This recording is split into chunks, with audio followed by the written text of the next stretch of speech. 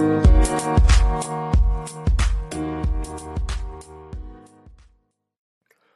is up, guys, and welcome to another edition of the Market Marauder Show, beating the market one trade at a time. All right, everybody's having a great week out there. So in this episode, just going to be breaking down the Evergrande kind of crisis that's going on that made the market go down a little bit earlier this week. We're just going to do a breakdown of some of the things going on. It's still an ongoing conflict, but just going to give a small little breakdown just so that everybody knows what's going on. So first off, I'm going to talk about what is Evergrande. Evergrande is one of China's largest real estate developers. The company is part of the Global 500, meaning that it's also one of the world's biggest businesses by revenue. Listed in Hong Kong and based on the southern Chinese city of Shenzhen, it employs about 200,000 people. It also indirectly helps sustain more than 3.8 million jobs each year. The group was founded by Chinese billionaire Zhu Xian, also known as Haiku Xian in Cantonese, who is one of the country's richest men. So Evergrande was made its name in residential property. It boasts that it owns more than 1,300 properties in more than 280 countries across China, but its interests extend far beyond that. Outside housing, the group has invested in electric vehicles, sports, and theme parks. It even owns a food and beverage business, selling bottled water, groceries, dairy products, and other goods across China. In 2010, the company bought a soccer team, which is known as Guangzhou Evergrande. The team has since built what is believed to be the world's biggest soccer school at the cost of $185 million. So that's in US to Evergrande. So they paid $185 million for this. Guangzhou Evergrande continues to reach new records. It's currently working on creating the world's biggest soccer stadium, assuming the construction is completed next year and is as expected. The $1.7 billion site, shaped as giant lotus flower, and will eventually be able to seat 100,000 spectators. So they have some massive undertakings going on, but definitely a pretty cool business overall, especially as far as real estate is concerned. I know in the U.S. there are a lot of people who want to get in real estate, own a little bit of houses. One person that comes to mind when thinking about real estate is going to be Grant Cardone. On YouTube, as far as the influencer market is concerned, he's really big into real estate. But a lot of people, especially the millennial generation, talking about getting into real estate, starting a career of real estate, getting a couple houses, flipping those. I think real estate is always on the minds of a lot of people as far as starting a business, right up there with investing into stocks. So, very popular as far as real estate is concerned, and amazing all the things that this company was able to accomplish.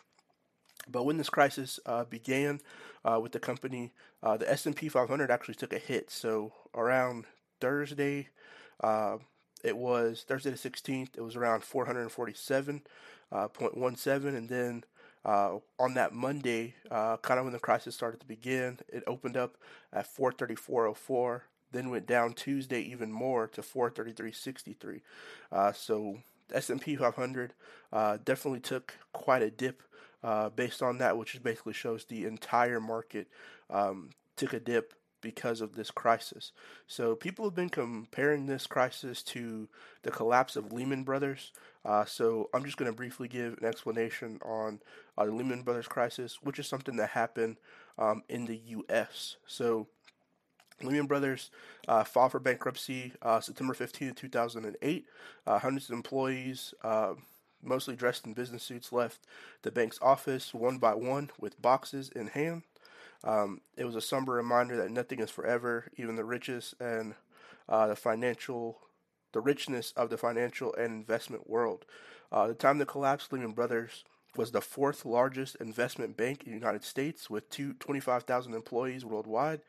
It had $639 billion in assets and $613 billion in liabilities. The bank became a symbol of excess for 2007 and 2008 financial crisis, engulfed by the subprime meltdown that swept through the financial markets and cost an estimated $10 trillion in lost economic output. So definitely was a pretty big thing uh, moving forward for the entire market.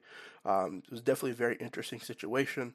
The whole rise and fall of Lehman Brothers was definitely interesting. I encourage everybody to go read it.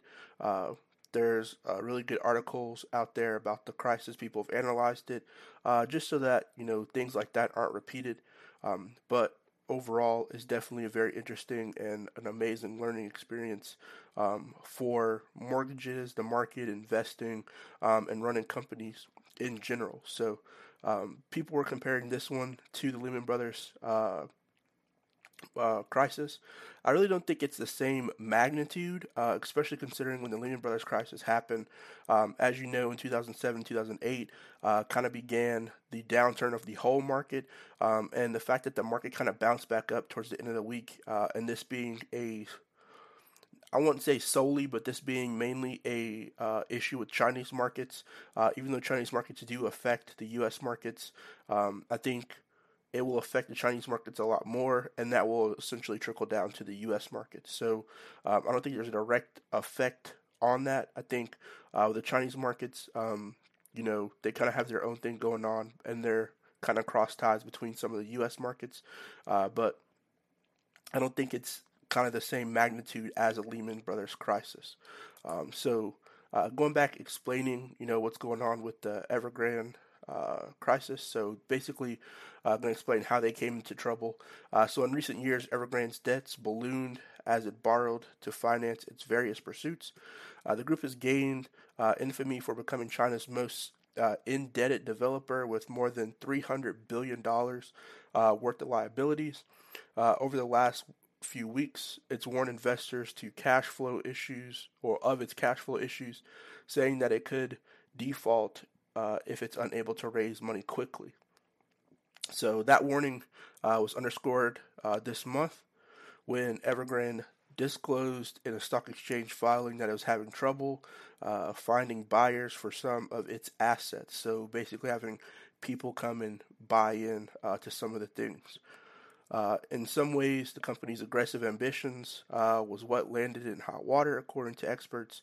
The group stayed far from its core business, which is part of how it got into a mess.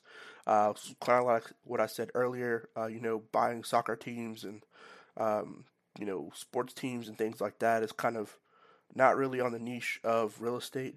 But definitely very ambitious overall and very impressive as well. Um, and so Goldman Sachs, an analysis from Goldman Sachs says the company's structure has also made it difficult to ascertain a more precise picture of its recovery.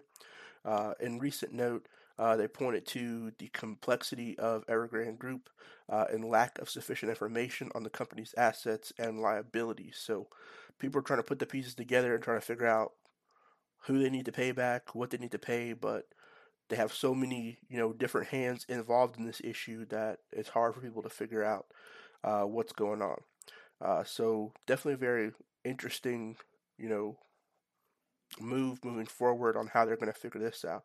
But they are trying to move forward. So as part of them trying to move forward, Evergrande said Wednesday in the filing that with Shenzhen Stock Exchange that issues regarding a payment on domestic yuan bond have been settled through negotiations. The amount interest it owed on the bond is about 232 million yuan or 36 million USD, which is US dollars, according to the data from Refinitiv. And then, they're talking about trying to encourage investors that, hey, we have a plan to come back out of this. We have a plan moving forward. So, as far as investors are reacting, um, a lot of people sold. It was a crazy sell off. A lot of people sold off, after getting this news, people that were invested and took a lot of profits, and that's what made the shares of the company and the value of the company go down. So on January 4th, the company was worth, 14.1 or 1.8 billion USD, and now, going down from September 24th, it's down to zero point 0.3 USD. Um, so the Evergrande shares have crashed, about 85% over the year due to, this crisis building up. So what's going to happen next for Evergrande? The Chinese government appears to be starting to intervene. Over the past few days, the People's Bank of China has injected some cash into the financial system to help boost liquidity in the short term and settle nerves because the whole market was going crazy essentially from this crisis. According to Bloomberg, the net injection from banks was 460 billion yuan, which is equivalent to 71 billion USD. Sometime this week, including 70 billion yuan or 10.8 billion on Friday. So the government's basically intervening, adding, I guess, if we add both of those values together, about 80.8 or 81.8 billion dollars in total to the market. Authorities are clearly watching closely while attempting to project claim. So, they're trying to work to get the thing under wraps. And, a lot of problems that they were having is some of the projects they had weren't finished, and they were trying to sell them off. But, you know, people don't really want to buy buildings that aren't finished, and they also don't want to buy, places that aren't able to be rented out. So it's kind of a double-edged sword. For the company on trying to get all this stuff together and allocate resources to do so and to rally up money, especially since this is kind of a national thing that's happened. But, you know, as far as it being compared to Lehman Brothers, I could see how people make a little comparison to that. But I do encourage everybody to go read the Lehman Brothers collapse story. It's definitely very interesting. And as far as market analysis point of view, there can be some parallels between the two going forward. So definitely a very interesting story, especially if you had stocks in the market, you had shares out there, or any what portfolio you had, and you saw it just last week just dip. You're probably like, what's going on?